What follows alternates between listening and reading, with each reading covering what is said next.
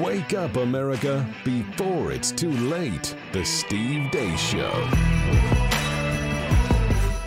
Ah, yes. Country roads take me back home here to Iowa. It's good to be back. After a brief trip out to West Virginia, with the Tim Pool Show back here within the cozy, comfy confines. It's a home game here, again, on the Steve Deace Show. That would be me, alongside Todd Erzin, Aaron McIntyre, and all of you. We have a ton going on the program here today. Daniel Horowitz, the weekly prophet of woe and lamentation, will be joining me a little bit later on. Of course, also my co-author for the best-selling book, Rise of the Fourth Reich, Confronting COVID Fascism with a New Nuremberg Trial, so this never happens again. We'll see later this week what entities that claim to chart such things. We will see whether or not they have it in them to acknowledge the reality of the numbers, because as they say in the poker world, we got the nuts. Okay? We got the nuts. So it'll be fascinating to see. Can the Wall Street Journal, the New York Times, can they bring themselves to write the words, type in to their pagination mechanisms, their layouts of their pages, Todd?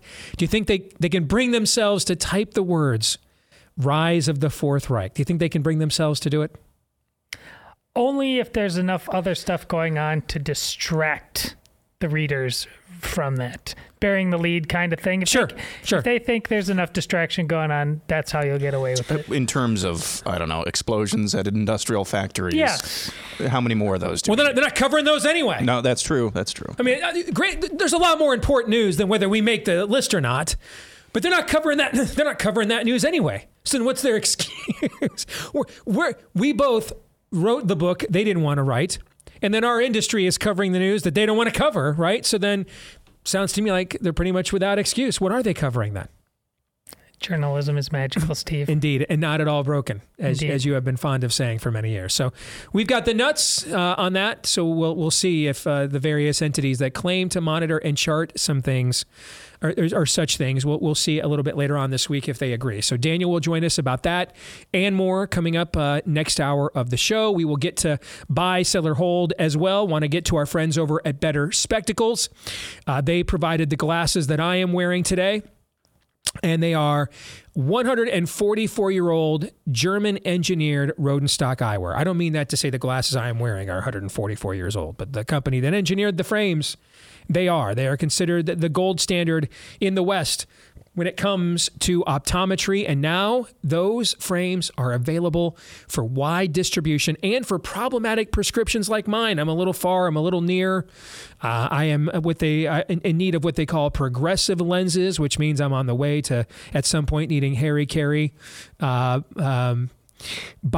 Hopefully not the thick Coke bottle kind. I don't need any more help looking awkward. But if you want the phenomenal frames, not just for your problematic prescription, but your everyday one too, get started with our friends over at Better Spectacles. Schedule a teleoptical appointment. You won't have to leave your own home, and you'll get signed up with some of the best opticians in the country. And right now, they're offering you an introductory offer to get you started right now. 61% off their progressive eyewear plus free handcrafted Rodenstock frames.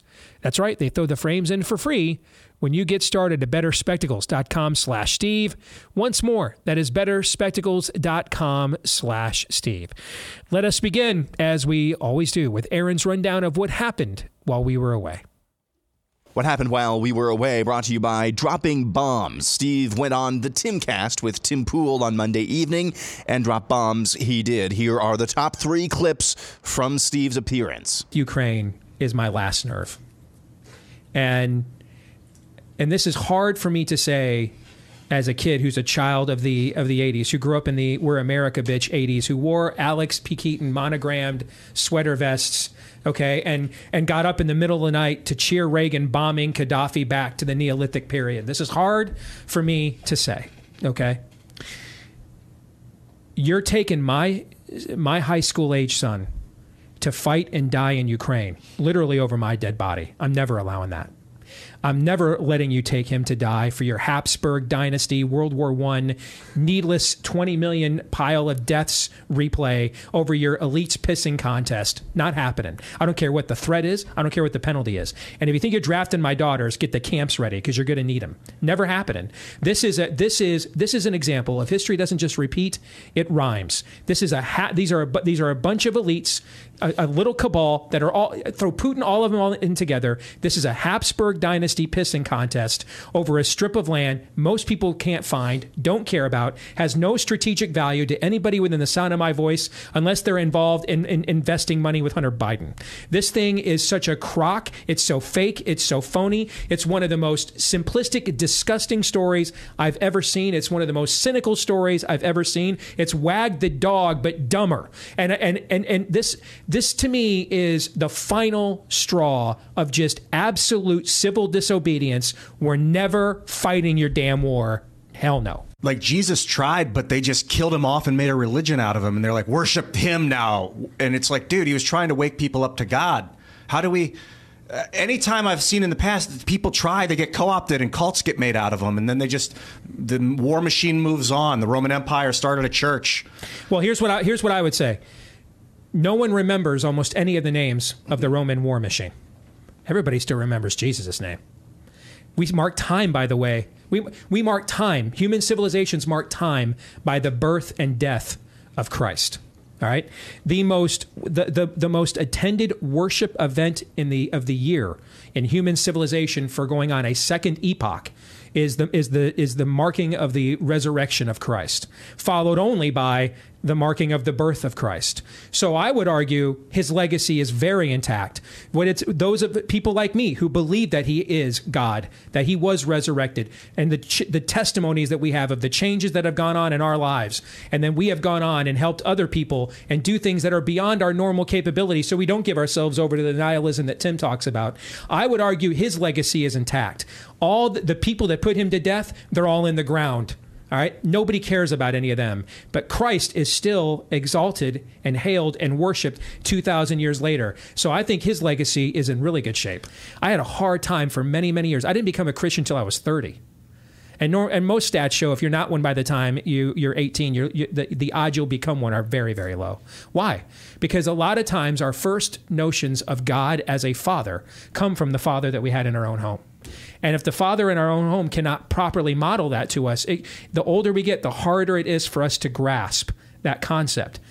And so it was very difficult for me to understand the idea of an altruistic God. It was very difficult for me to accept that. It was very difficult for me to look at the evil in the world and think that such an altruistic being could exist. It was very difficult for, then of course, I liked the way I was living and didn't want to change, as you just pointed out. And then I realized there's a missing component in all of this. We're all very anxious to question God's character. When do we start questioning our own? When does the questioning of our character begin? And then you have to ask, well, who among us has the wherewithal to judge one another's character? Are you perfect? You? I'm not. So then we all realize no one's perfect, so no one can judge our character. So guess then what we don't have any more of? Character. No one's held accountable for anything. And so you have this systemic societal collapse, and that becomes a feedback loop. And that's where we are now. And that's why I said we need revival. We need to remember that there is a creator. There is a better way than this. And yeah, you are correct, Ian. We could sit here with every worldview and we could pick out a few moments. I mean, have you ever had your heart broken by a woman before?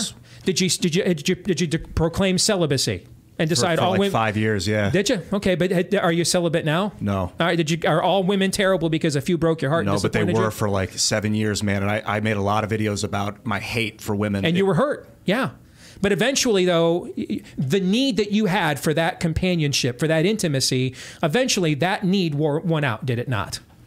Say that one more time. The need for that, for companionship, for intimacy, that need that you had, that desire went out over the anger and the bitterness that you experienced because of the way your heart was broken, right? I think I didn't know. I couldn't sense the need. I was desensitized to the want of a woman, of the connection of a relationship or emotions for like a decade. And I almost killed, that was the end. But then I just decided to start over again. And, I would encourage you, open up a Bible, just you and God, one-on-one, Give God that exact same shot. And that's what happened while we were away.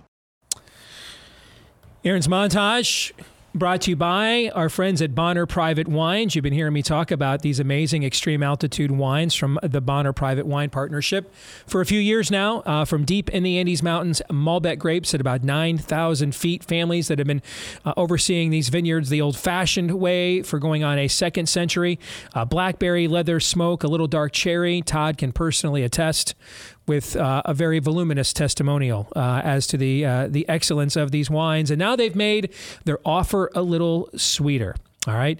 Bonner Private Wines, BONNER, BonnerPrivateWines.com/Steve. You'll still get 50% off the wine and 50% off the shipping. But now they also add into the deal a bonus bottle of small batch limited production wine from their exclusive wine cellar. So now it applies to 4 bottles and not just 3.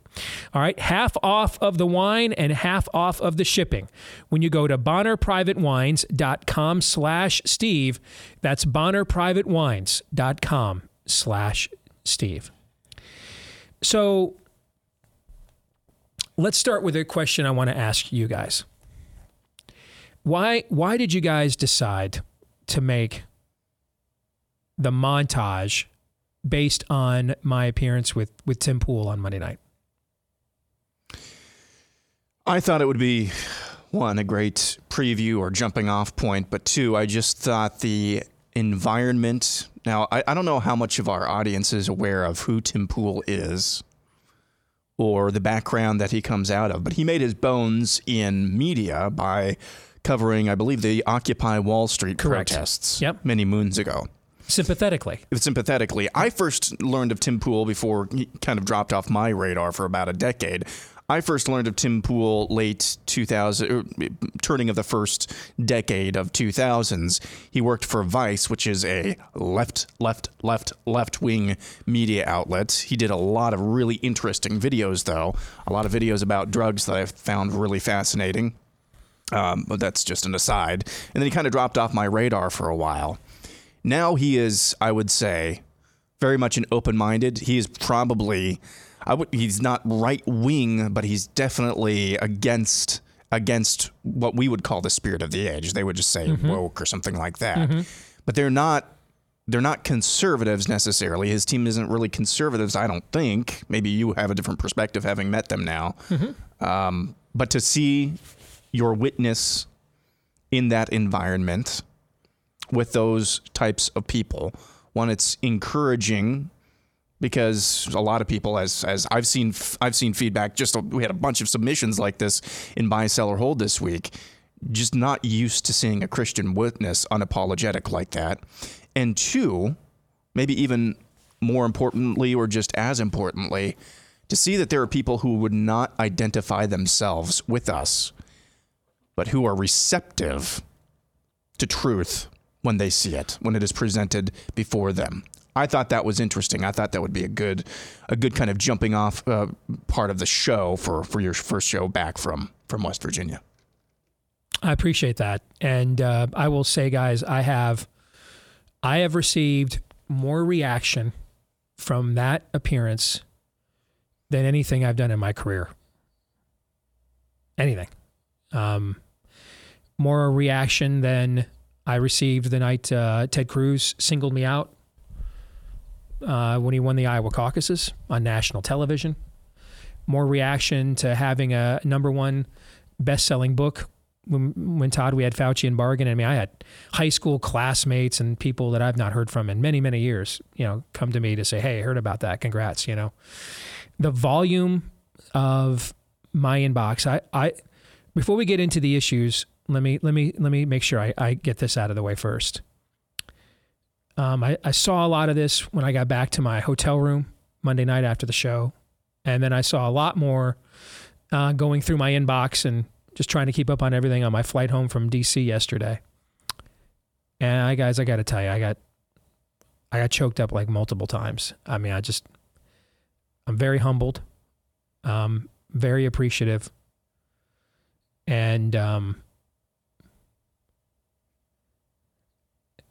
the amount of people who said one of two things to me.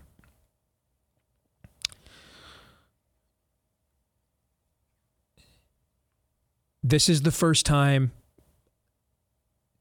that I have been prompted to objectively consider your viewpoint.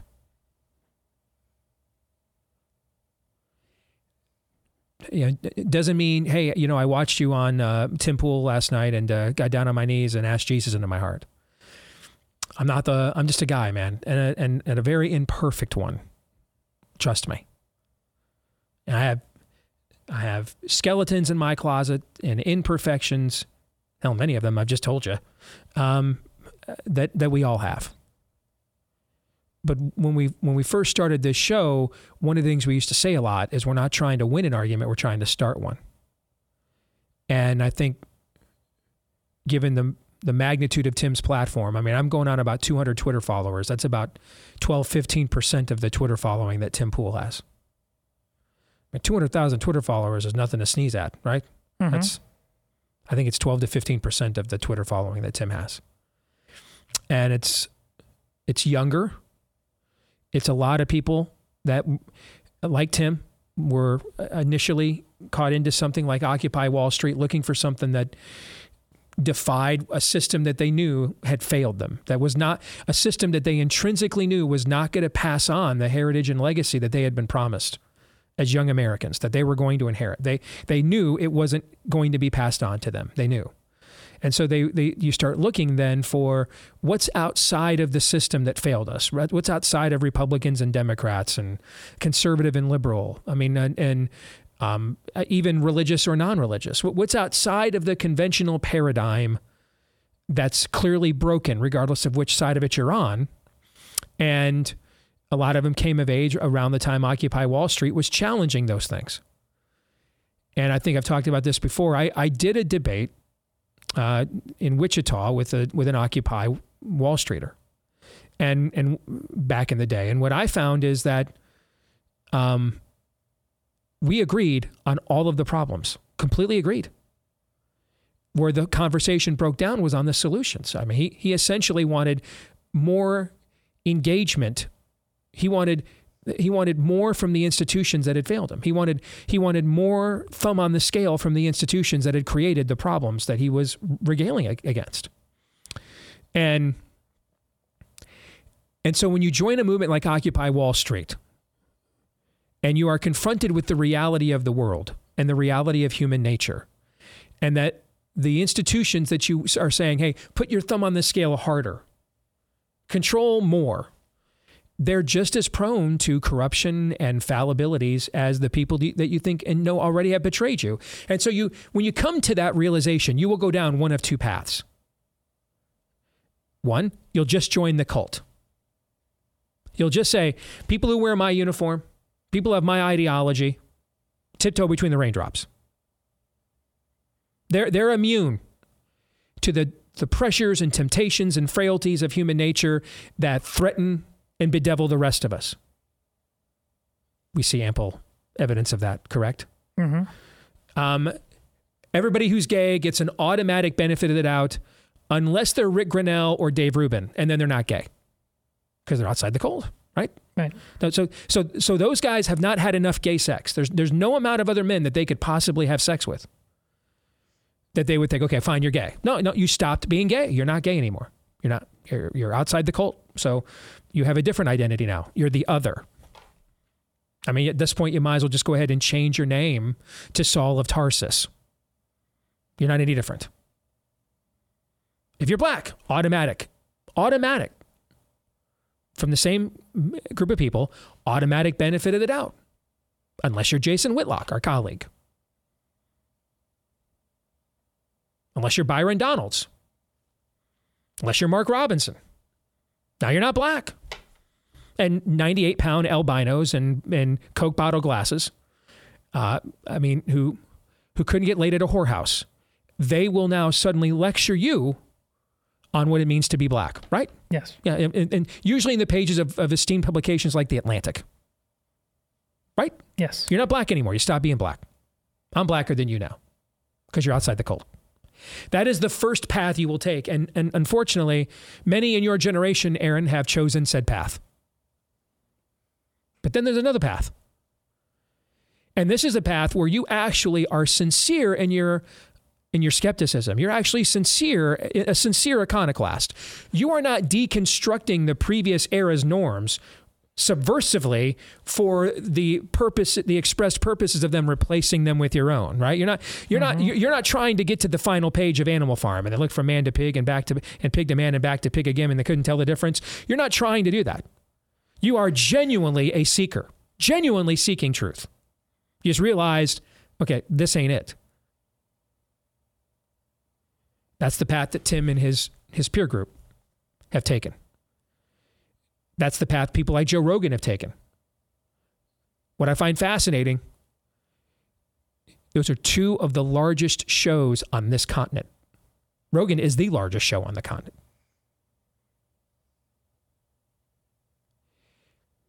And when I originally got into this, I never envisioned I was going to discuss Russia collusion conspiracies and coup attempts and election fraud and virology and immunology. Okay, originally we got into this with the hopes of using the gifts and platforms that God has granted me to get in front of people like Tim and his crew that are earnest truth seekers to have an earnest conversation about truth. That's why I did, outside I just needed to raise my name ID. That's why I went to places like MSNBC so often and did programs. Because as long as they were willing to let me objectively present my case, then I don't care where the platform is. And so it was very refreshing. And, and Ian and I had a great bro hug at the end after it was over. And so I think there were a lot of young people that the church has left behind, either because it's not, it's not serious about helping the disadvantaged, while the pastor's on his third Cadillac, and it looks like your church looks like a Pottery Barn outlet. Not saying there's anything wrong, by the way, of blessing your pastor with a Cadillac or having a nice looking church. But if you understand, you're constantly being watched. If you're going to do those things, right? The pastor and teacher is supposed to be double honored, right? Scripture says that, right? There's nothing inherently wrong with that. And I don't know that, maybe your pastor was there for 50 years and drove a Datsun, and on the way out, as a thank you, you bought him a Cadillac. Nothing wrong with that, okay? But just understand, though, we are constantly under surveillance. So just make sure that you're balancing that perception with that reality. That's all that I'm saying, right? If you're going to have a nice Pottery Barn looking church, be even more intentional then about helping out the single moms in the neighborhood. Be even more intentional about it. Understanding that people are looking for reasons to judge you while saying, stop judging me. They're looking for it. You got to be self-aware. That's all I'm saying. Fair? Yeah. Okay. Or they weren't interested in truly providing real answers to the biggest problems, but just, triteness, niceties, platitudes, shallowness. And these smart young adults are like, that ain't going to cut it in this world. You guys claim you have some market cornered on absolute truth, and you can't answer for me the most important questions I have. Why am I the way that I am?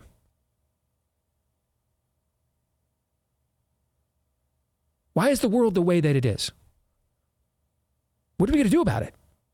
Instead, it's 5 steps to having a, nicer lawn.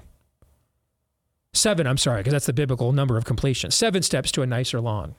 7 steps to managing your money. It's important to manage your money, but again, to what end? To what end?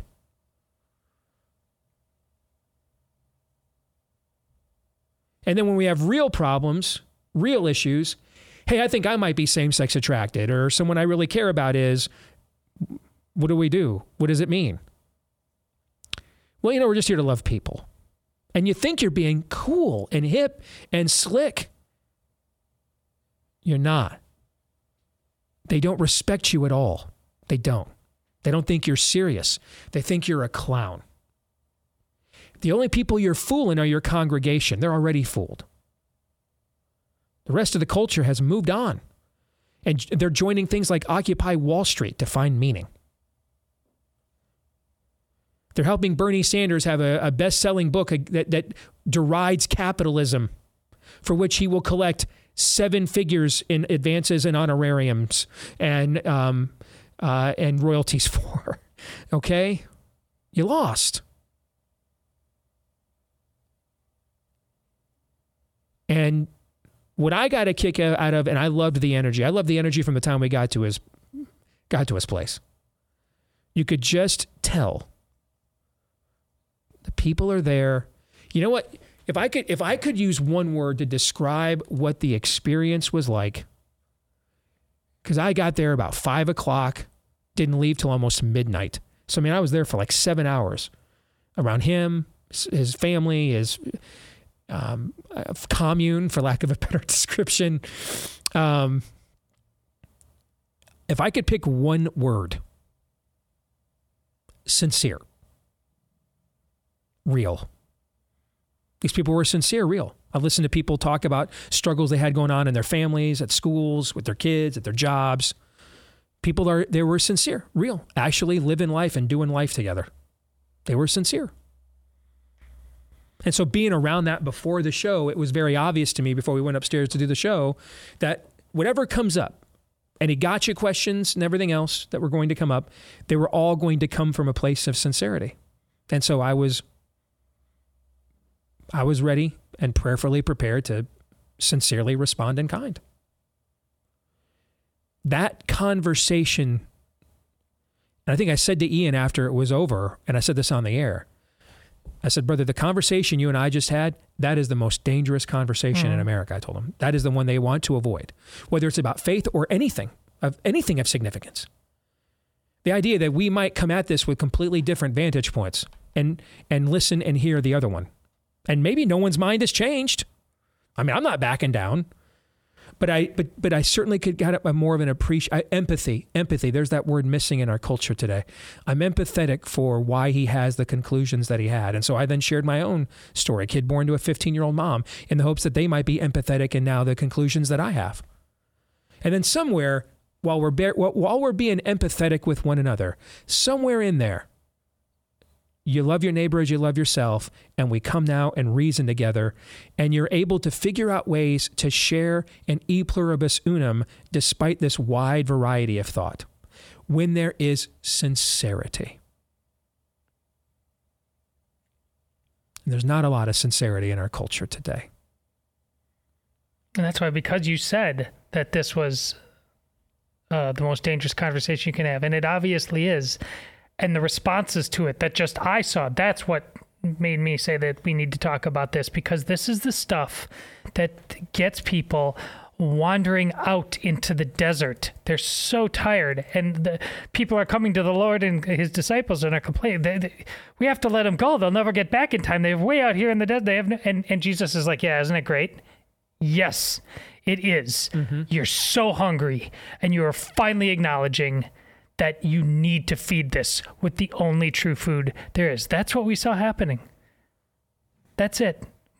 We're talking about Asbury Church. Same thing happened on that show. People are like, my goodness, this is what the fresh air. It can be like this. Yes, it can be like this. Yeah, we can actually talk to one another. Breathe the free air. Yeah. Provided the only agenda is what is true. And it's not to impose my agenda on you. Now, listen, if I didn't think what I thought was true, I wouldn't believe it, right? Mm-hmm. So, I mean, I'm hoping people come to the same conclusions that I do.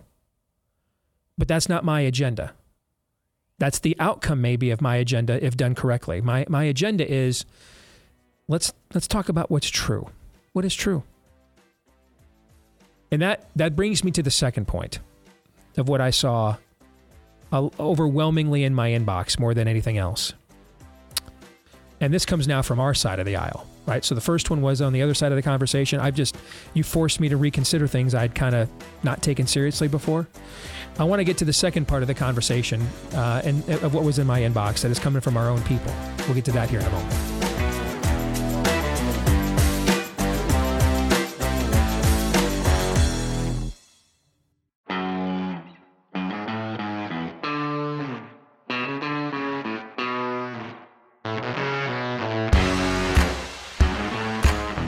Back here on the Steve Deace Show, here on Blaze TV, radio, and podcast, powered by our friends over at My Patriot Supply. Friends, with so much chaos and danger in the world these days, you never know.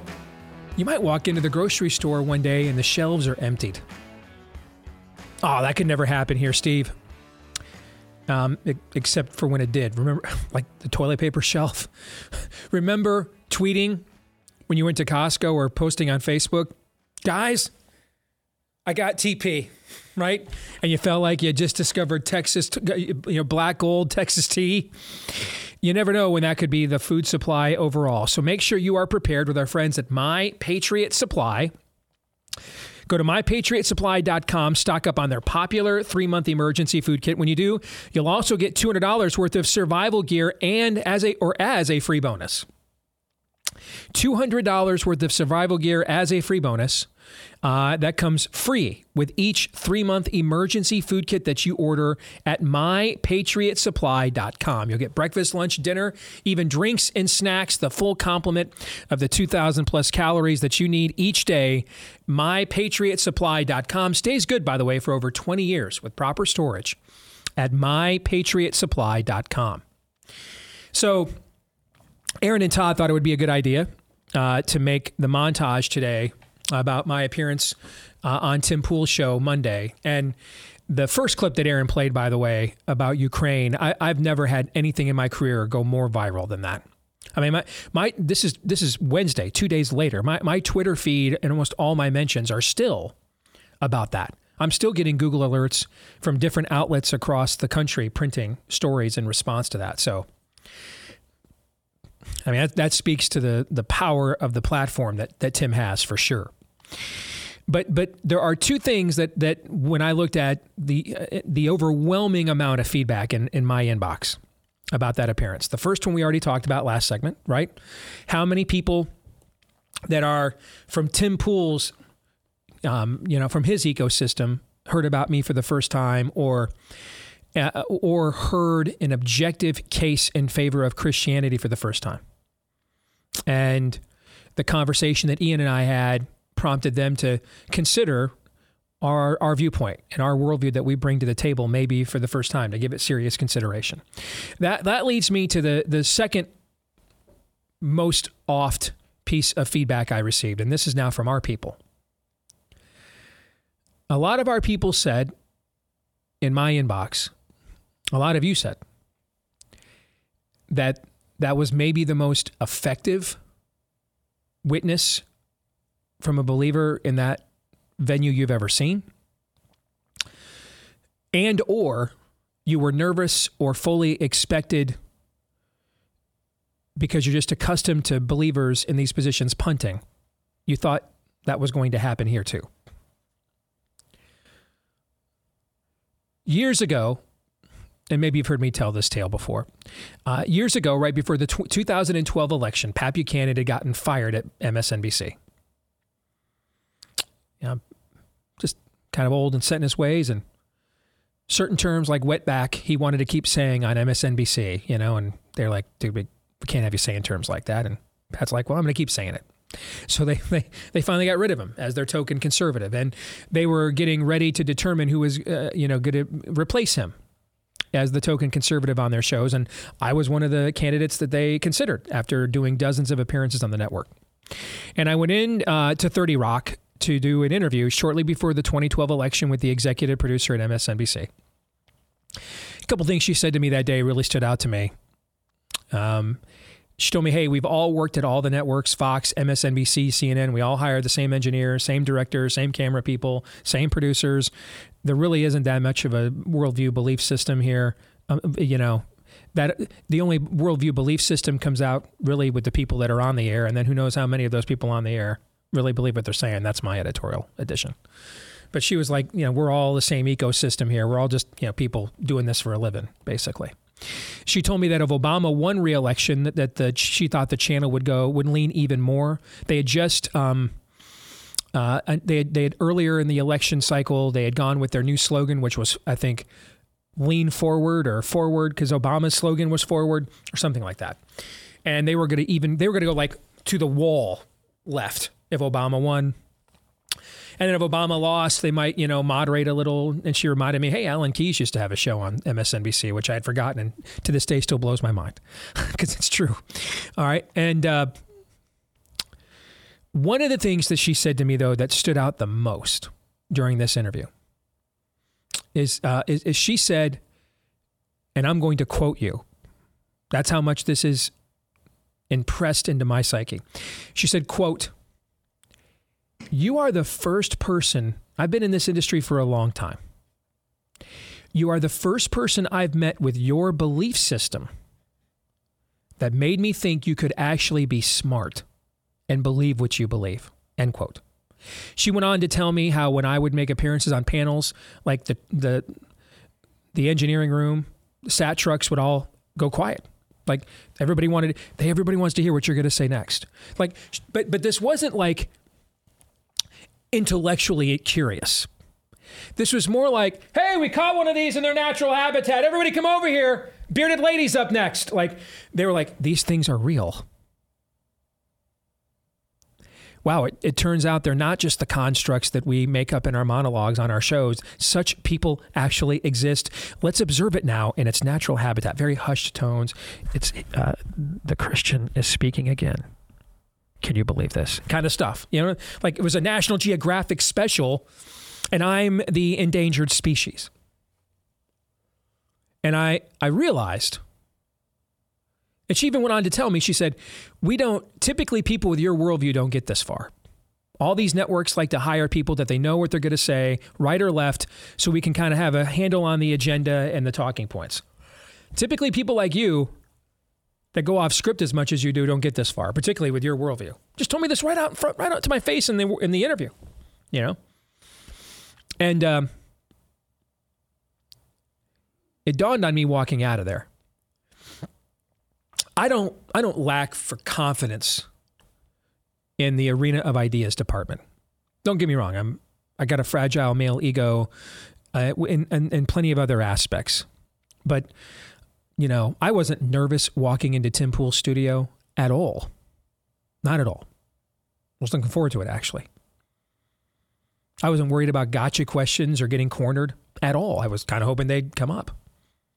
In this arena, I have my own inadequacies with my fragile male ego, but in the arena of ideas, I do not lack for confidence.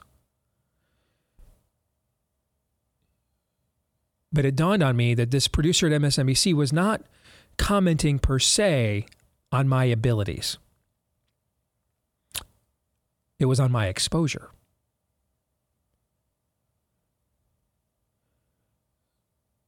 I mean, my confidence comes because I've studied the works of giants, whether they're the giants of antiquity, like an Augustine, whether they're contemporary giants, like a Josh McDowell, right? Like I wasn't born. God didn't grant me the apologetic gene.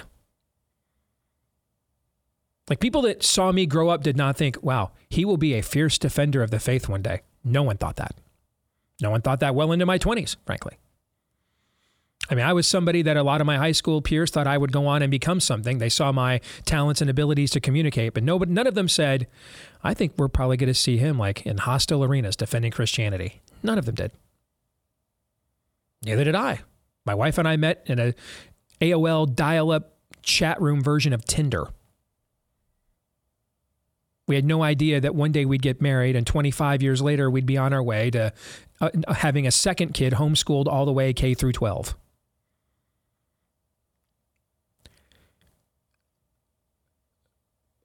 The renewing of my mind occurred because of the labors of other people, true giants of the faith, true intellectual heavyweights that radically transformed my thinking, challenged it. In many respects, I am simply regurgitating what's in a lot of these other books. Just with my own my own testimony and style of communicating added to it.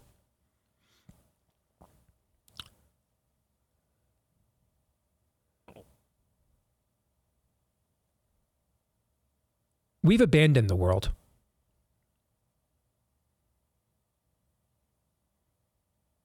We abandoned them. We left them behind. Oh, we got really seeker-friendly. We got really seeker-sensitive, claiming that we were reaching out to them. No, we weren't. They laughed at us. They mocked us. Ridiculous Hawaiian shirts and skinny jeans and sweater vests and fake platitudes and niceties. Didn't do anything. All it did was provide a convenient, easy place for believers to go, not get challenged, not grow, not be confronted, and just enjoy the nice, quiet comfort of American suburbia. It didn't put a dent in the world at all. They're not afraid of us at all. They're not searching for us at all. The church in America is like how it's represented in the movie Paranormal Activity, non-existent. Watch that movie. Demon haunts this couple. They look everywhere for help. And if only there was an entity, an institution out there that could possibly know what to do to help them. No, we're over here. Actually, we're not. We're over here like, bring your kids in here on Sunday night for video games and Duck, Duck, Goose, guys. And put a picnic table in your front yard and bake cookies and love people better. No, there's a fight going on in this couple's home, and the church isn't even like trying to get into the fight. We're like over here doing our thing. We're not relevant. We're not. We spent decades trying to be relevant, and we're as irrelevant as we have ever been in response. We're not in the fight. We left them behind. All our outreach reached inward instead. We left them behind.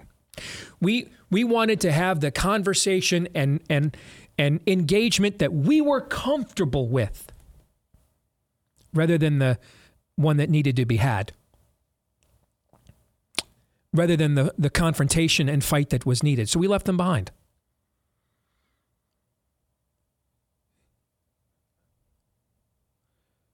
Ian's not 3 years old. He's a grown-ass man. Very well read, very smart. I mean, how many A-list guests walk into the Tim Pool show every week, guys? Tons is the answer. So how is it possible Steve Deace from Des Moines, Iowa brought them something that they'd not heard before? Trust me, my ego would love to believe it's just because I got it going on. It's not. We left them behind. That's what happened. We left them behind. The times that we claimed we were engaging the world, we weren't. We loved the world instead, which Jesus told us not to do. He told us to love them, not the world. We left them behind.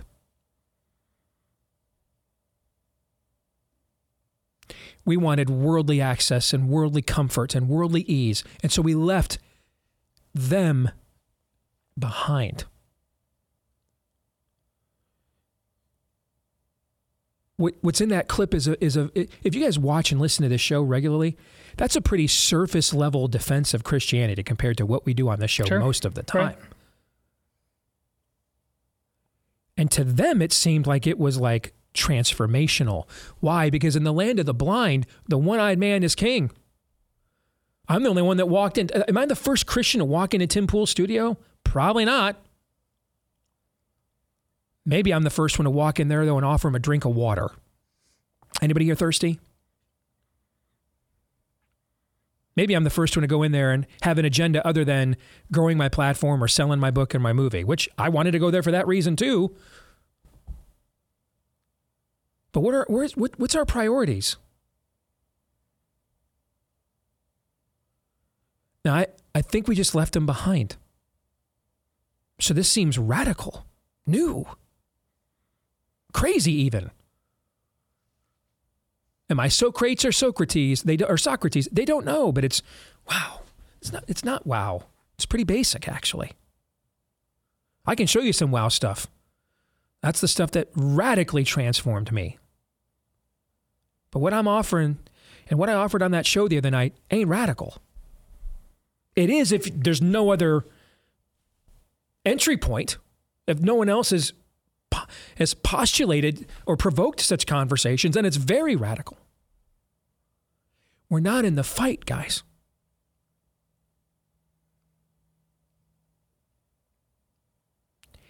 In many of our communities, we have these massive buildings and campuses. And frankly, other than the tax classification that they get for being churches and nonprofits, they are just not thought of on a daily basis as being relevant to whatever business is occurring in that community on a daily basis. They're just get-togethers, man. We just sit around pumping each other up. Wouldn't it be great if somebody did something and we all look at each other, then we go in and raise our hands and worship and walk out? We left them behind. I'm not more brilliant than most of you. I'm just willing.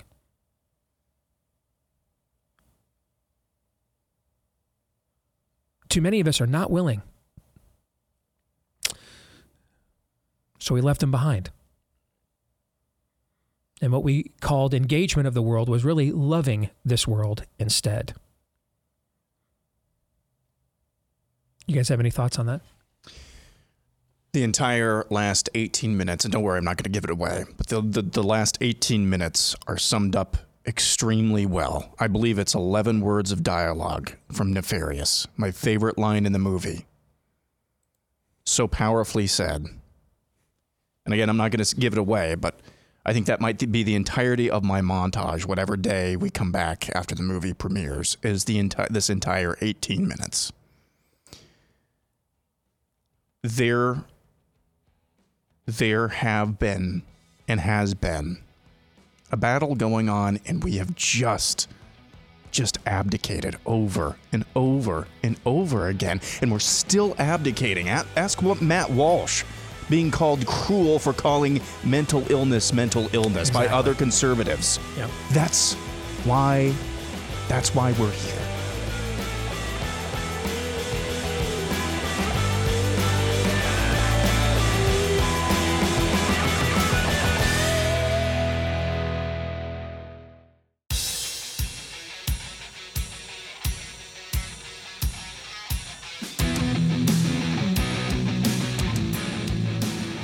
All right, back with Hour 2, live and on demand on Blaze TV, radio, and podcast. Steve Deace here alongside Todd Erzin, Aaron McIntyre, and all of you.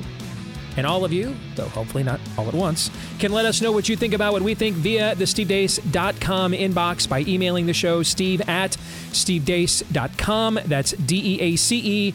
Like us on Facebook, MeWe, and Gab. You can follow me at Steve Deace Show on Twitter, Getter, Instagram, and TikTok. And look for me over on Truth Social at Real Steve Deace, where, who knows, maybe one day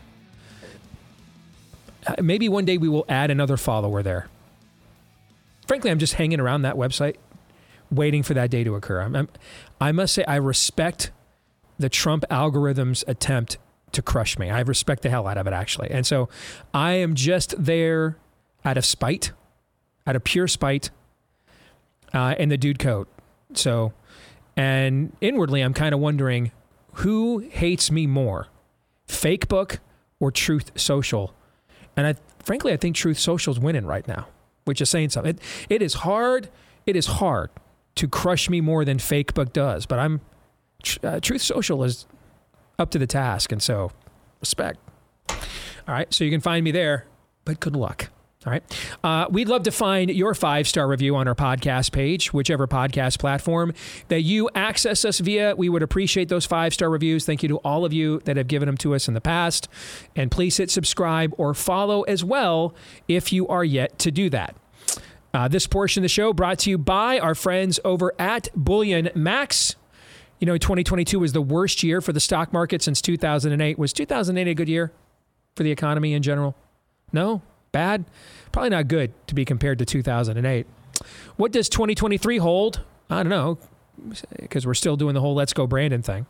Find out why smart people that were smart enough to make money were then smart enough to use precious metals, rare commodities, as a means of a hedge against inflation, government debasement schemes, like what we currently call a government right now. Our friends at Bullion Max can get you started. It's with their silver starter kit that includes the solid 1-ounce silver American Eagle that's so popular and so much more.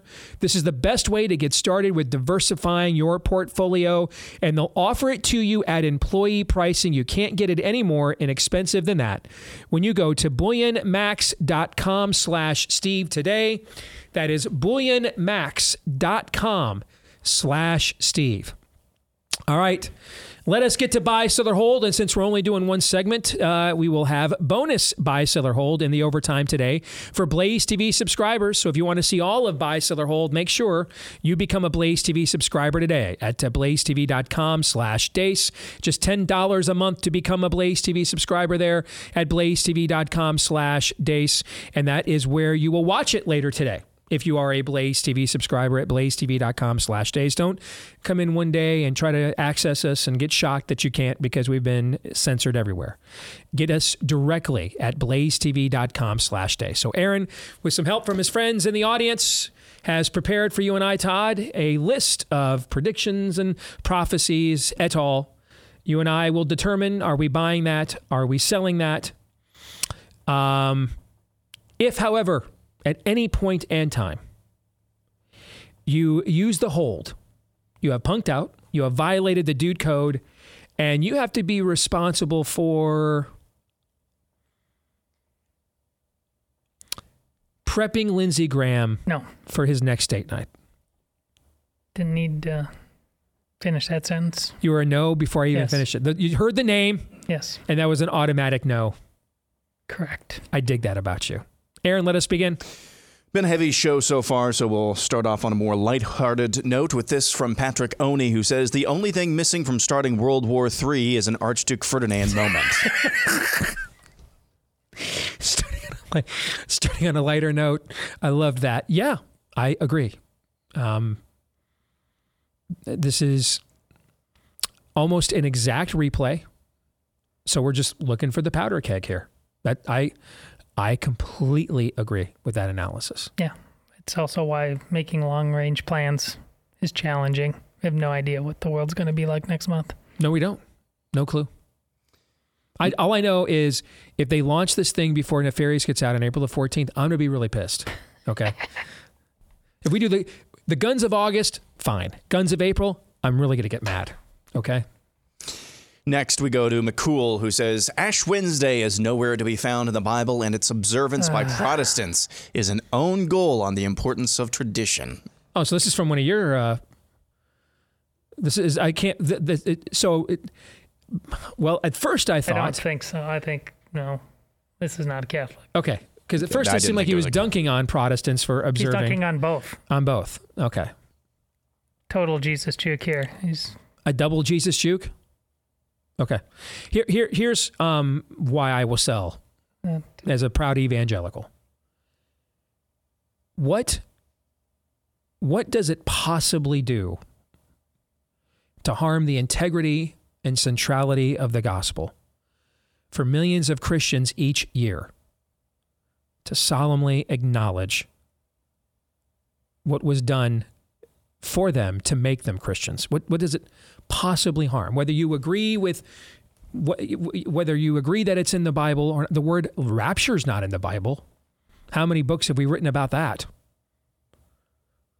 So I just don't understand why a public remembrance of Christ's suffering does any harm whatsoever to the centrality and potency and credibility of the gospel. If anything, I could argue it does the exact opposite. So I will sell. Stuff's exhausting. And this is the stuff that Ian, your new friend, was talking about. Today, people are going to go to church, confess that at their core, they are sinners. From dust we came and from dust we will return, that we will die, and we need to reconcile ourselves to that fact. And which side of death we will end up on. And then we will spend... Now, I know you know this, numbers in the Bible. Is it 50 days? Is it 30 days? What's that number again? How many days? 40. a number repeated in the Bible over and over and over again. A time of testing, a time of preparation for ultimate gift. I mean, don't... You got the cross thing up there like it's your flag, like it's your Ukrainian flag. Don't waste my time. Really, don't waste my time with this crap. Next, we go to Everything is Awesome. By the way, my rubric for selecting these, if I know what either of you are going to say, I usually just skip them. Except in examples like that, I knew what Todd was going to say, therefore I selected it. Everything is Awesome says Vivek Ramaswamy will have a larger impact on the 2024 primary than Haley, Pence, Scott, Sununu, and Pompeo combined. Damn, that's terrifying. So I'm meeting him tomorrow, actually. Really? He's here in town tomorrow, and did not mention that. I've been a little distracted, actually. Sorry. But yeah, I'm meeting him tomorrow night. They requested my presence. They're doing an event at the Machine Shed. So they know they're Iowa. Someone did their homework on Iowa. All right. Vivek going to the Machine Shed has much more credibility than the Iowa caucus leadership team of retread has-beens, of retread has-been establishmentarians that Trump announced yesterday. You guys see that? Yeah, Branstad. Yes. Yeah, Eric. Yeah, I mean, here's what I can tell you. I've been on the ground floor of either working for, running, or working for and selecting those who would run it, or covering or supporting the two most successful Republican primary or Iowa caucus campaigns in the history of the state. They got the most votes ever. Mike Huckabee in 2008 and Ted Cruz in 2016. I wouldn't hire or recommend any of the names that Trump hired. In fact, I'd recommend that Trump actually go do an event on his own at Machine Shed and be the man of the people that he's known to be. Vivek is doing that. So he's got Kathy Barnett working for him. Another smart play. I'm actually going to buy on this because I think it's both a statement of what I think about that part of the field, which is not much, by the way. It's not much. I'm going to be on Jesse Kelly's show later today. Mike Pence this morning attacked Ron DeSantis for what DeSantis did to Disney and said that's not limited government conservatism. And Jesse tweeted out, Mike Pence is the front runner to be the GOP nominee in 1994. Okay. I think Vivek, as much as his worldview permits, gets the larger picture. I see him casting vision, which we don't see a lot. Frankly, the only vision you get is from Trump and from DeSantis, which is why they're the two overwhelming frontrunners. They offer you a vision that is counter to what we are getting. Nikki Haley represents the status quo of what we have been getting. Mike Pence represents that status quo, just with less balls than Nikki Haley. Who was the third person on that list? Mike Pompeo, decent guy. I'm not really sure what his vision is. Mike Pompeo was on that list too, right? Yeah. Scott, Sununu, Pompeo, yeah. Yeah, I don't even know that. I think Tim Scott wants to run. I would strongly advise he not.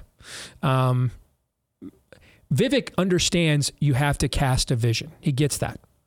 So for that reason only, and because I don't see anybody else on that list having one, I could buy that. Yeah. I'm selling because 3 of them worked for Trump, and that's one of their key bits of utility and all this, and why they will be able to last longer than they would if they were just trying to cast their own vision and failing at that. The fact that they can constantly be nipping at Trump's heels mean that I just think, listen, I look forward to you coming back and telling us more, but until I hear otherwise, I just think that's a swamp that I don't know how he's going to come out of. Well, he's got money. He can self-fund, and he's got a vision. I don't know. I'm not saying I think he could win or anything, but I think he's got money, he's got vision, and doesn't seem to give a rip. So I could see him impacting the debate along those lines. You know what I'm saying? I could see that for sure. Okay. Next, Jim McNell says, Joe Burrow looks like Jim Brewer and Joe Pesci had a child. Nice. What about a less drugged out Macaulay Culkin? That's a better description. I'll buy yours. Yeah, I'm not getting the Pesci. I'll buy the athletic, less drugged out Macaulay Culkin version. As I say virgin, I think we're long past that. All right, but I like yours better. I'll buy yours. Okay. So will I. Okay. We go now to Sean Griffiths, who has a list for us. Hang on to your butts. With the I know. spirit of Every the time age, his name comes up, I'm like, oh no. rewriting, is it Roald Dahl? Yeah. Classic children's books. Said he went ahead and saved the records department at the Ministry of Truth the trouble with the following children's books rewrites. The BFG, the Big Friendly Groomer. Oh my Of course. Of course. Little Women, except the last, or the E, is replaced with an X. Fine. It's not. They're not using the Y anymore. It's an X now. Huh, yeah. I mean, I don't know. It used to be a Y. Okay. All right. Cool. Okay. Peter Pansexual Yes. Oh no. Well, this next That's true. by Very Curious George. troubling. Oh no. By No, Curious no. George. No. But yes. I'm deeply vexed. Little colonizers on the prairie. Oh my gosh. Anne of Green Eco Justice. Did you guys hear Greta Thunberg is heading to East Palestine, Ohio? No, she's not. Just kidding. Come on. Just kidding. Yeah. The non-binary, vegan, pansexual, indigenous person in the cupboard. Transy with a chance of meatball surgery. Oh gosh, I hate you, Sean. I hate you. I have a very fond memory of taking little Anastasia to Cloudy with a Chance of Meatballs on a daddy-daughter date. That you have just soiled that now. Thank you. The Lion, the Witch come out of the wardrobe. No. No all- is my answer to all of those. No. Well done. Which is why I must buy. Yes. Yeah, because my answer is no to all of them. I must buy. Yes, because they are sadly on point in this once great civilization. Next, Amy What's-Her-Face says the What a Steve name, Day by the way. Show is going to change the world. You're very kind, Amy. That's very Yes. kind. I'm going to sell on that, but I that's very kind. Thank you. What a name. by I'm the way. buying. I'm guessing. I don't know the woman, but I'm guessing, at least personally, I'm guessing that came from someone said Amy What's Her Face, and she just owned that. I love that. Just owning people's attempts to diminish or put you down. We did that for a while. Remember when we were listed under other programming? Other programming. Yes. And so we just kept referring to ourselves as that. I like that kind of a tactic. So I love the name Amy What's Her Face. Next, we go to Aqua Bill, who has this in honor of the start of spring training. Another one of those markers that tells us we're getting closer to warmer temperatures. An MLB Mount Rushmore of unbreakable records. All right, here we go. Now you're going to piss Todd off. Number one, Cy Young's 511 absolutely. wins as a starting pitcher. Absolutely. Yes. That's never getting approached. Never. Number two, Nolan Ryan's 7 no-hitters. That I'll sell. I could see that happening. I mean, the rate of no-hitters we've had the last few years with the rule changes and things of that nature, I could see that. To me, there's a chasm between Cy Young's 511 wins and Nolan Ryan's 7 no-hitters. I don't think it's likely, but it's nowhere near as unlikely as Cy Young, so I'm going to sell. I'll buy just because of how we use bullpens now, and pitchers just don't have the makeup to generally go the distance that many times. Number three, Cal Ripken, 2,632 consecutive Buy. games I'll played. buy that one too. I think there's no point to it. And that is something, and I grew up loving the grand old game. Okay, you know that. Yeah. Okay. But I've never understood this. I didn't understand this growing up. I tune in, watch the Tigers on WDIV, Cecil Fielder, Chet Lemon, taking the day off on a Sunday. Oh, okay, I mean, everybody deserves a day off every now and then, right? And they're sitting there in the dugout. Okay. Like on your day off, it's like come in and sit over there. Come on the show. Todd has the day off. He's just sitting over there. I mean, he can't like come over here and Have a day off while your Can't come over team's here. playing. can't come over here and talk. You're having a day off, but you're just sitting over there. Explain to me the baseball thing. He's taking a day off, but he's at work. If you could come in, take BP, Well, right? then if Yeah. that's your point, why aren't you then playing? Why aren't you playing? Yeah, But that's- you're just going to sit there and watch, taking a day off, play the game. Yes. You're at work. I've never understood that. Help me understand that. I can't. Okay. Just wanted to make sure I cannot. it wasn't just me. Because a lot of times it is. But in this case, it's not. All right. Okay. Number four, Ricky Henderson's Yes. 1,406 Oh, yeah. stolen bases. Yeah, there's Great just list. not as much value in that as there was when we were kids or before you were born. But I'm a hard buy on 3 of them. I don't agree on Nolan Ryan's 7 no-hitters, and I say this as someone that has a Nolan Ryan autographed baseball on prominent display in his man cave. I think that is not. I'm not saying I'm predicting someone would do it. I just don't think it's as difficult as everything else on that list. Honorable mention: Greg Maddux 78 pitch complete game. Now, see, that to me is far more unattainable than the 7 no-hitters, in my view. I'm fine with that one. Yeah. Yeah, I'm fine with that one. Yeah. He's a truly unique pitcher in all of baseball history. Yeah, fine. Great list. Next up, we go to Constitution Cal, who says Steve's gospel presentation to Ian was better than anything you'll hear from the pulpit in the vast majority of evangelical churches in America. We already kind of talked about this. I'll buy, but that's not a compliment to me, is what I was trying to point out last hour.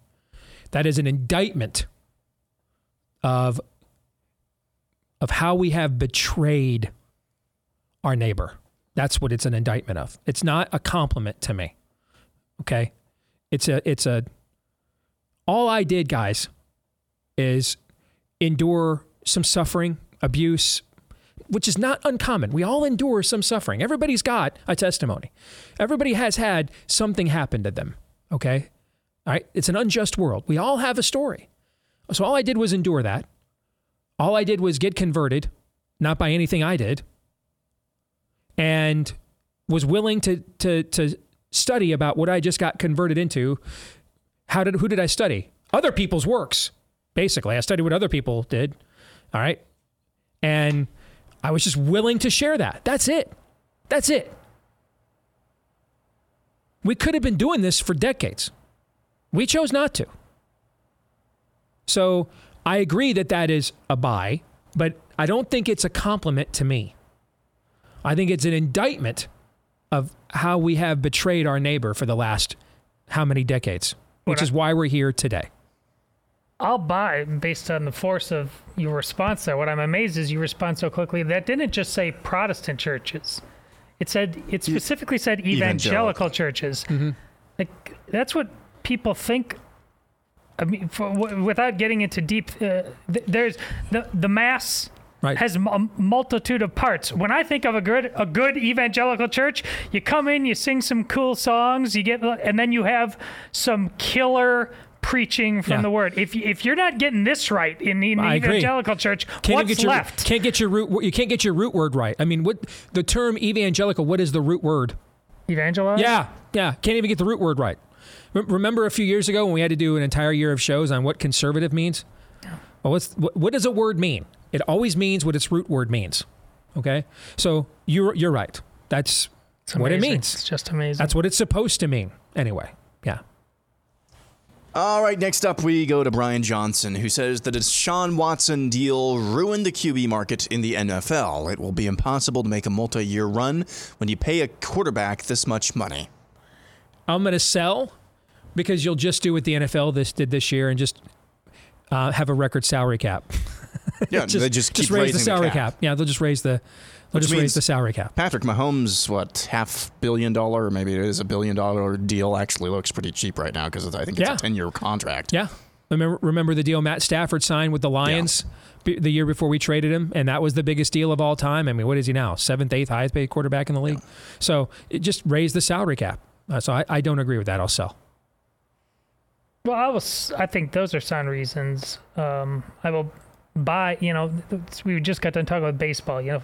Football keeps going this direction. It's probably not going to happen in mine and Steve's lifetime, but it can baseball itself in terms of its distancing itself as a product. People can't relate to it anymore for any number of reasons. Like we don't.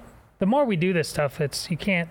Steve's point about literally, gentlemen, this is a football. Like, I don't begrudge anybody making a big pile of money, but the people who are making it and the things that the way they live their lives, the things they claim to believe in, I don't know. It's all part of something that to me is ultimately unsustainable. Not tomorrow, but This is another argument I have about the NCAA and everything's going on there. I just don't. This isn't going to any place good. Next, Andy in Florida says the Steve Day Show studio will be WASP-free in 2023. I'm going to buy because I need this to be true. Okay. And we do think we found the culprit. Last summer wasn't as much of a problem, right? Yeah, okay. It was a different type of wasp too. Yeah. So I need this to be true. Although something tells me we may end up with a fly problem this year, if you know what I'm saying. Maybe I could see some of that. But I'll buy. You suck. Next. No, I did. Or so I meant to. The problem's done. I thought I was buying that the problem's over. Okay, then I love you again. Okay, no, right. Then you're okay. Sorry if I. All right, yeah. Tamara B says, buy, sell, or hold. The folks in the Blaze TV chat are playing a drinking game. Each time Steve mentions his movie, we drink. Lately, the folks playing this drinking game are drunk by the end of the show. Then I'm doing it right. We have some goofy bastages, apparently, on the Blaze TV. Then I'm doing it right. Go to whoisnefarious.com. I don't think I've mentioned it yet. So let me mention it now. Go to whoisnefarious.com, whoisnefarious.com, whoisnefarious.com, whoisnefarious.com. There, you just took 4 shots right there. You're 2 sheets to the win, right? Or is it 3 sheets to the win? I can't remember. If this was meant to be a shot in any way, listen, if this was the Steve Day Show and we talk about culture and politics and then like Steve on a lark on the side, like just made like some on my iPhone, some football movie or something that like that. Guys, look what I made this weekend on my iPhone. This movie is the show. That's why it's being talked about. And also why there's no excuses for people who say don't go see R-rated movies. I don't know. This isn't a PJ show. No. So I guess the ones who go, the language is too coarse, and maybe you're not going to go see the movie either. But the movie is the show. The show is the movie. Both seek to glorify God. By the way, you kind of buried the lead there. You can't shame me on self-promotion. It's virtually impossible. I mean, it simply just cannot occur. I mean, I can't be shamed. I am beyond shameless Garth Brooks when it comes to self-promotion. So, by all means, if you chose to enlist yourself in a drinking game, thinking that at some point I would show some level of self-restraint where shameless self-promotion was being embarked upon, and you now are in AA, that's a you problem. I mean, you must have just started listening to the show yesterday. You want me to talk about myself. Exactly. It's just, I cannot be shamed in this area. I am beyond shameless. Yes. Next, a couple from the same individual. NSFW says someone at Pfizer or the FBI threatened or bribed the board of Project Veritas. I can absolutely buy this. The timing just is, and I mean, this was part of the conversation we had at Tim Pool's show the other night as well. Let's just assume everything that the board is alleging. The first allegation that he's not the nicest boss.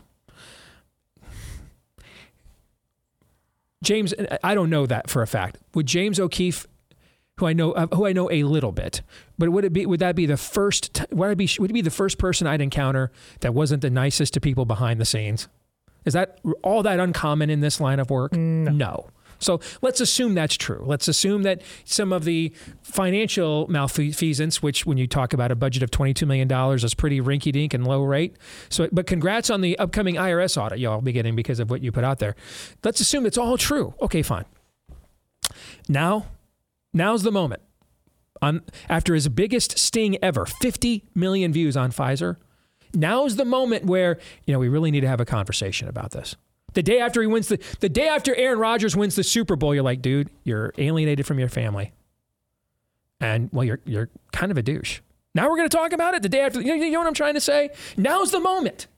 Now's the middle of the ticker tape parade, downtown Green Bay, Aaron Rodgers holding up the Lombardi trophy, and the coach is like, I really think you should call your mom. You're going to talk about it now? No one does that.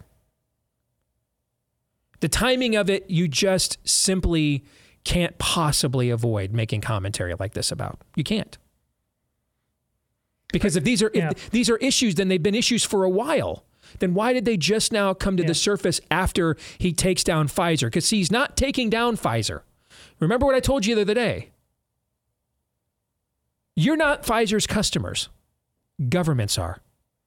Who he really took down were all these governments around the world. That's who he really took down, not Pfizer.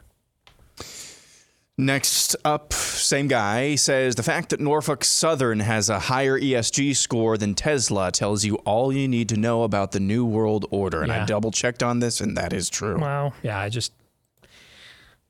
what were we saying about the two paths you take? You just join the cult. Yeah. You assimilate, right? Or you choose the path that Tim Pool and his peers took, which is we're going to stay on the path of truth seeking. But most don't do that. Most take yes, we will assimilate, and this is an itemization of that. What were you saying about the church? We left them behind. Mm-hmm.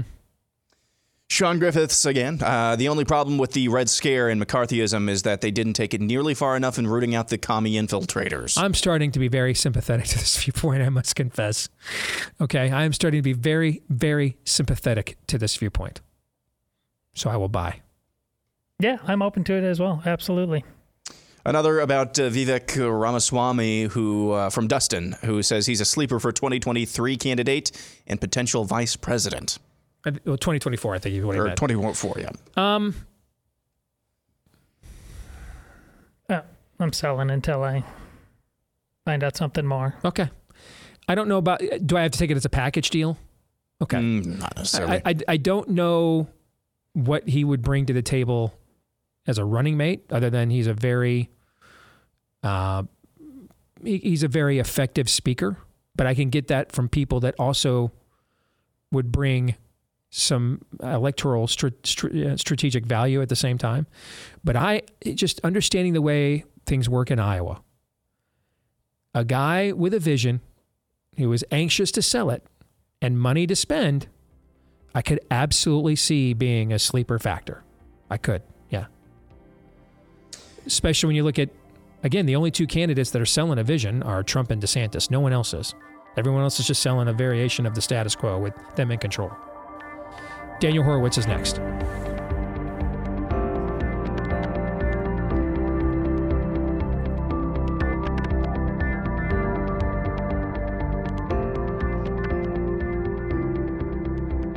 You can purify the air in your home and get healthy, clean, fresh-smelling air, eliminate odors, kill mold and mildew and bacteria and even some viruses with our friends over at Eden Pure and their Thunderstorm Air Purifier, which seeks out odors and air pollutants in your home and destroys them.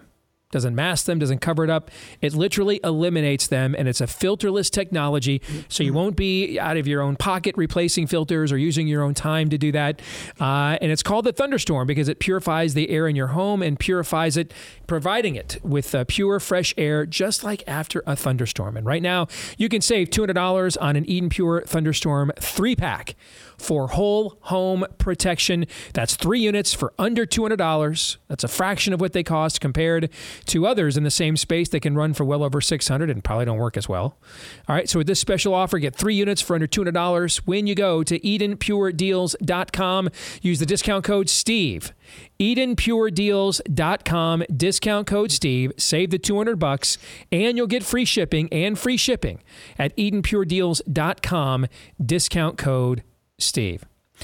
Let's welcome back in our good friend, the weekly prophet of woe and lamentation himself, the one and only Daniel Horowitz. Good to see you, my friend. How are you? Well, my blood's not clotting, so it's boiling as always. It's always doing in this country one or the other, boiling or clotting, indeed. So we are now a full week plus since the release of our book, Rise of the Fourth Reich, Confronting COVID Fascism with a New Nuremberg Trial, so this never happens again. I want to get your reaction to the reaction it has received thus far. Sure. So, I encourage everyone to go to Amazon, look at the reviews, and you will see the degree of intensity behind the book is unrivaled by anything on the market. That's for sure. And I think everyone recognizes that this is literally, it's not a book, it's a movement. It's really the Rosetta Stone of everything that's happening to us because, whether you're worried about the chemical spill or explosion or food and fuel or whatever else they're doing to us, this is the Rosetta Stone because you realize if they have the means and the motive to do this, they have the means and the motive to do anything else. And there's nothing more imminent and urgent than taking care of this.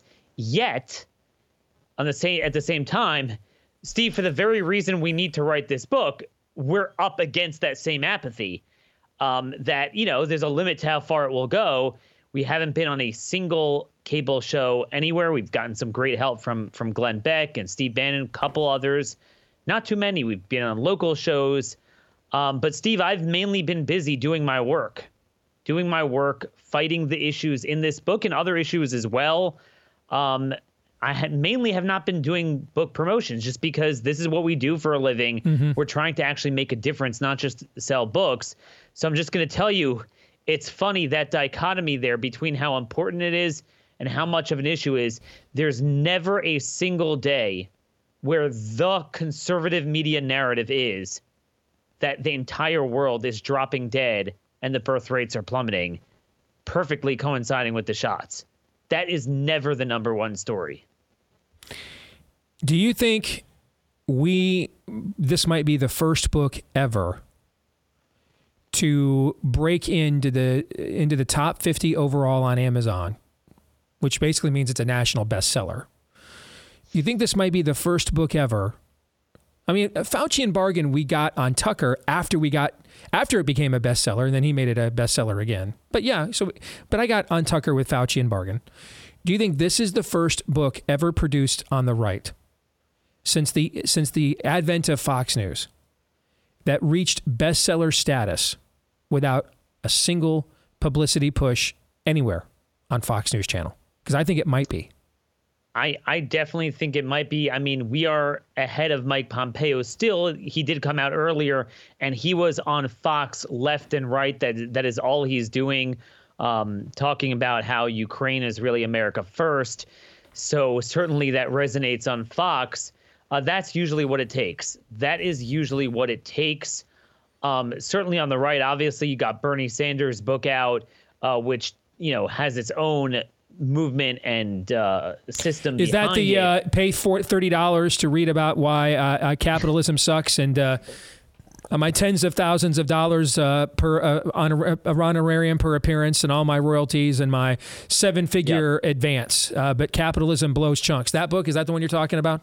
That book. But it's funny you mention that, because it's kind of like Mike Pence and Bernie Sanders seem to have the same view of capitalism now. They both believe that it's the government has the right to market, fund, promote a deadly product, absolve it of liability, allow them to fabricate their own trials, and then force it on you. But then if you try to cut off special favors to corporations, then that's socialism.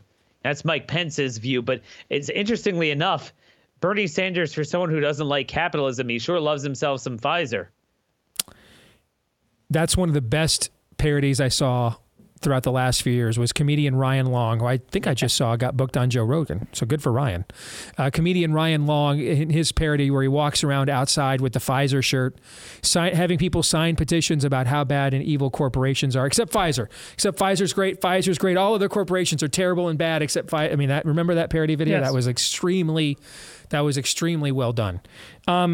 I want to read to you a text I got from a buddy of mine last night, because this has been one of the most frequent pieces of feedback in my inbox to our book I have received.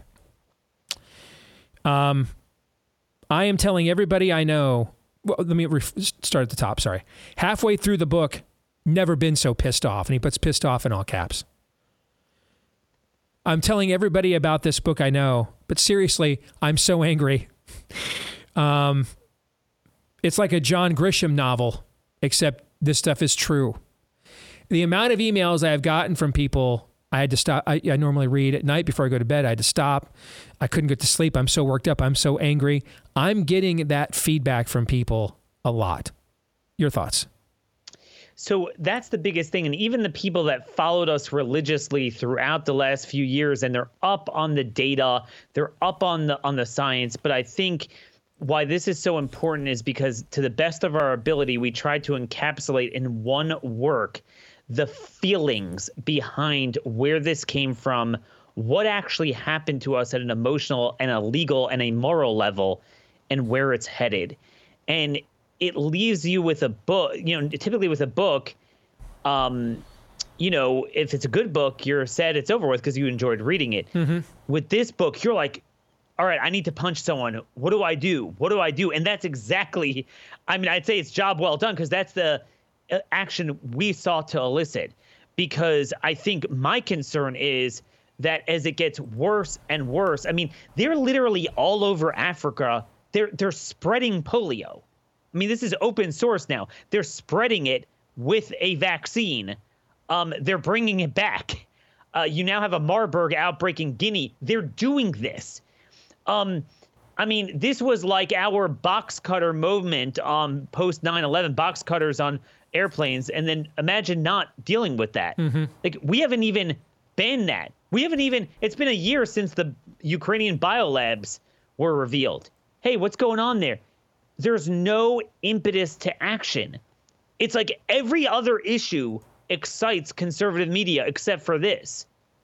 And just this week, the biggest story should have been that German paper that came out that showed they fabricated the trial. They just fabricated it. People indeed did die of strokes and heart failure, and they just said, "Oh, it wasn't from the trial." Or they kicked out 250 people from a sample size of 1,000. It's like, hey, I'm texting with one of the guys that's mentioned there. Right now, he's from Argentina. He's a lawyer, and he just uncovered a document, literally just released it today, how this was a military operation. He got a sealed military document between the Argentine Department of Defense and Pfizer. Remember, Buenos Aires was the largest trial site. This was mass genocide. And you tell me, Steve, is there any impetus to deal with this? Because this is about the betterment of humanity. It's not so cool politically. Mm-hmm. There's no like, hey, but Trump said this and he said that. And that's not where it's at. So the more they believe that's not where it's at, that's why we need everyone to understand this is where it's at. This is the single most important issue. Steve, where are we 6 months from now? Where are we 6 months from now at the pace of died suddenly? Every data point is now showing that December of the last month was the worst with excess deaths. We're at a 19% increase in excess deaths in the entire European Union. 19%. And almost all of those countries concurrently have a once in 100-year drop in births. How do you bridge that? I literally cannot understand what issue is more important than this. Ed Dowd, first time I heard about him was on your podcast almost 2 years ago. All right, he just did a long form interview with Tucker Carlson. I think my show was the first to put Scott Atlas on the air. He ended up getting into the White House. People like you and I have had some success penetrating this Overton window and getting these sources some light so they eventually get much bigger exposure. And yet the dynamic that you just described still remains with much of our peer group. Why? Man, Steve, that's a tough one. You want me to get into their mind? Let me say the benign explanation for it.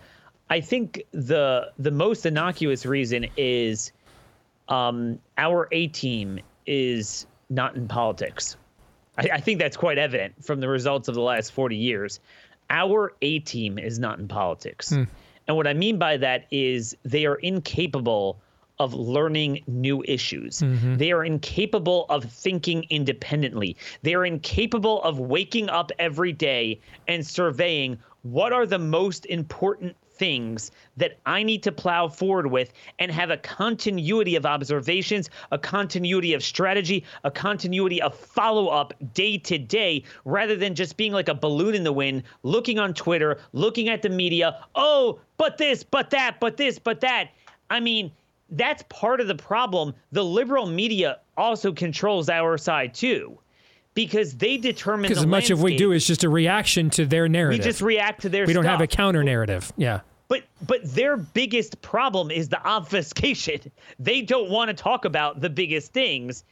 And, increasingly, I think we are creating a parallel movement. And that parallel movement speaks volumes. I don't think 15 years ago we could have gotten to where we are, without getting on Fox and getting on other cable shows and things like that. So I do think that movement is growing, but it's just going to take a long time. Final question for you. What about the release of the book? And it could be reaction you've seen, lack thereof, could be your own thoughts. What about this experience has surprised you the most? Well, on a non-fundamental level, just interesting observation.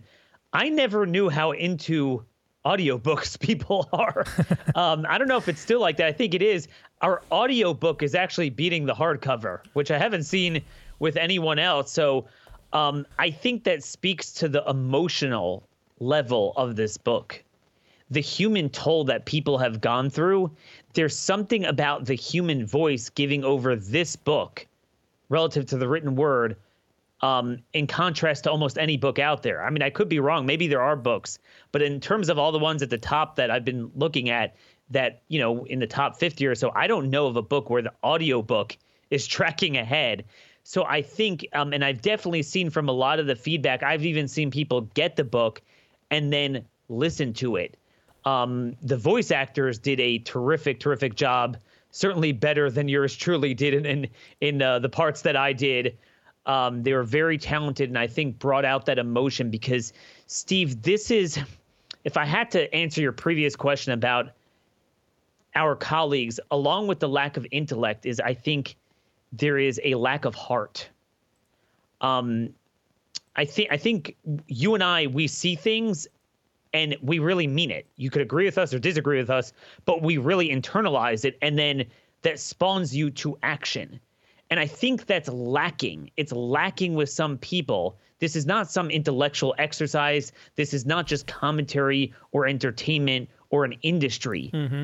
This really matters, and human lives were destroyed, and none of those things we identified have been rectified yet. Very well said, my friend. Always good to see you. Thank you. See you next week. You bet. Gentlemen, your thoughts as we close this out on that conversation or anything else we talked about today? Well, I had an interesting private conversation with Daniel when we were together in Dallas about the magical power of vaccines. But that said, the simple fact of the matter is, and the worry is, and the warning is that it's going to come to more people in the coming years. But most people still thought this pandemic was real, and most people gladly took that vaccine. Most people don't think that they have any adverse effects from that, and thus think it saved them from the terrible plague that was upon us. And that's why a lot of people, and that's a lot of people on the right. Until that breaks them, and it's happening more and more. And we were warning about it in 2020, not in 2023, as some are awakening to. That's just the reality of this situation. Thor talks about it, in his world, his magic is science. Well, in our world, this science is magic to people. And they're not going to let it go until a new wizard comes along and shows them otherwise, or they get sick or injured. Aaron? Yeah, I mean, we have a plethora just in the last week of cracks in the foundation, nails in the coffin of the jab narrative, the mask narrative, NBC saying, hey, natural immunity is as good as the jab. It's actually better. We have the New York Times just in the last 24 hours publishing a long expose bemoaning how face masks are now littering everywhere, and they did absolutely nothing. The 90-plus-year-olds in New Zealand during the year of 2022 died who were COVID jabbed and boosted, died of COVID at 9 times the rate of those who were unjabbed. All of these things just in the last week, and yet... Todd, what were you saying before the show? University of Michigan. You have to be boosted to go to school there. And they're not alone. No, it's they're not. just, You're not alone. not to pick on them. It's just, you have to make this end. That's the bottom line. And that's why we wrote the book, to do whatever we could, our part, to try to make it end. Bonus buy, sell, or hold coming your way for Blaze TV subscribers. For the rest of you, see you tomorrow. Until then, John 3:7. This is Steve Deace on the Blaze Radio Network.